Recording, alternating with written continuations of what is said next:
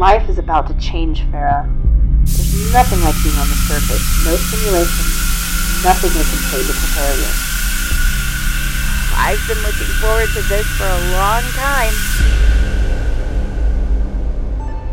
All clear. Proceed with caution. Hey, what's that over there? Looks like something just exploded.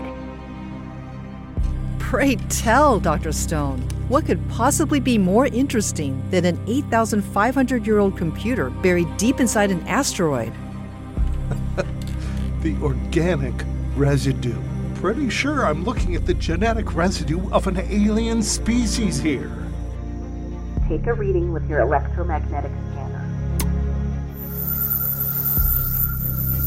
Well, there's something going on here, that's for sure. There's a big spike around 8 gigahertz. It looks like a highly focused directional beam. It drops off just a step to the side. I'll have you know, I've made the most incredible discovery today. The medical discovery of the century, if not the millennium. Sure.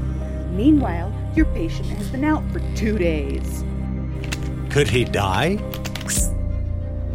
Just an impossible wire from an impossible computer. That's all. Have you been sleeping okay? Some nightmares, but not as bad as the one I face when I'm awake.